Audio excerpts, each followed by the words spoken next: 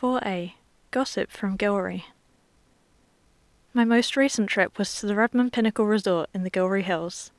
Now you know how much I love a good ghost story, and since the original Pinnacle Hotel building is pretty old, I thought there might be a few. What is it about hotels and collecting spooky stories?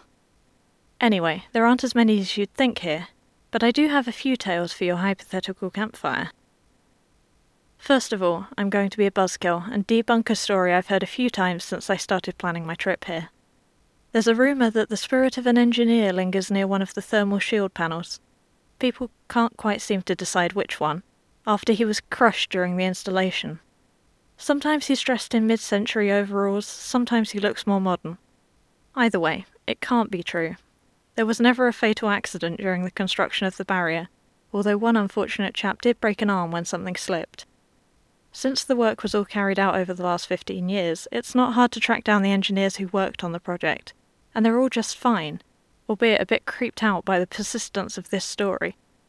So, if you see a shadowy figure by the panels in the dead of night, well, best stay away regardless, I suppose. Now, one of the reasons there aren't as many ghost stories here as in many other buildings of this age is that it's been disused for so much of its history. The original owner, Near Tardot, was quite wealthy and built it as a passion project of sorts, but they did manage to drum up some trade.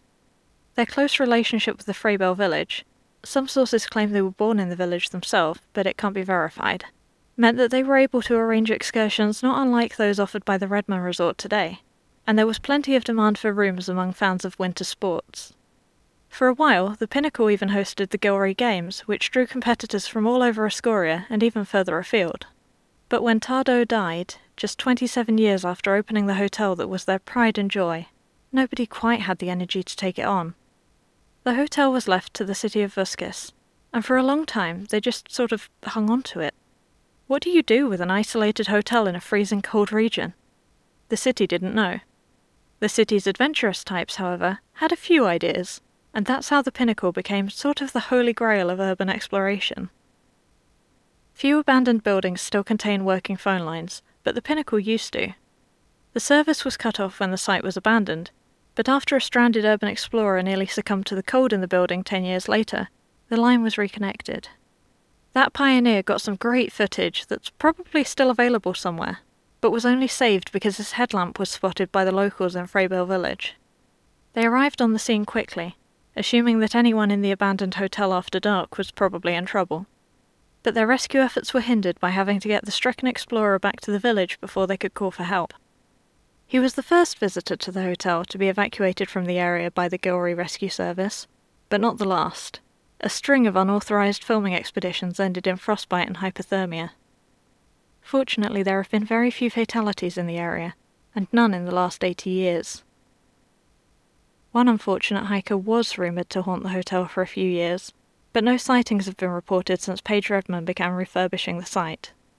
Among ghost hunters and urban explorers, he was nicknamed Herman, and was believed to have been wandering the countryside when he stumbled upon the hotel.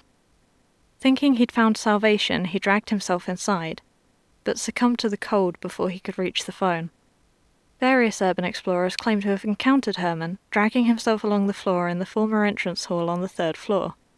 The new one, of course, is on the lower ground level on the side of the hotel not built against the hillside. He was, by all reports, unfailingly polite, simply groaning, "Is there a phone I might use? Sorry to be a bother," and continuing to drag himself towards the old phone connection. The circumstances of his passing are unsubstantiated, of course, and that area of the 3rd floor is now the private living room of Miss Redmond, so nobody can really be sure if Herman has moved on, or indeed if he ever really existed. There is, of course, widespread speculation that someone on the Redmond Pinnacle Resort's original staff was a fan of this story. After all, the resort's holiday club mascot is also named Herman. It might be a coincidence, but I'd like to think someone with decision-making power wanted to keep the story alive. The original owner of the hotel, Near Tardot, lived on the top floor, but only a few people have ever claimed to encounter anything ghostly up there. Mostly, these incidents boil down to things being set back in their proper places after being moved, but there was one report of a shadowy figure at the end of the upper corridor. If you're particularly fond of not encountering supernatural occurrences or hearing spooky stories about your hotel room, though, I'd probably recommend one of the newer accommodation blocks for your stay. I haven't heard anything spooky about either of them. The hotel itself has been here for some time, but the inhabitants of nearby villages, such as Freybell, have been living here in the Gilrys for hundreds of years.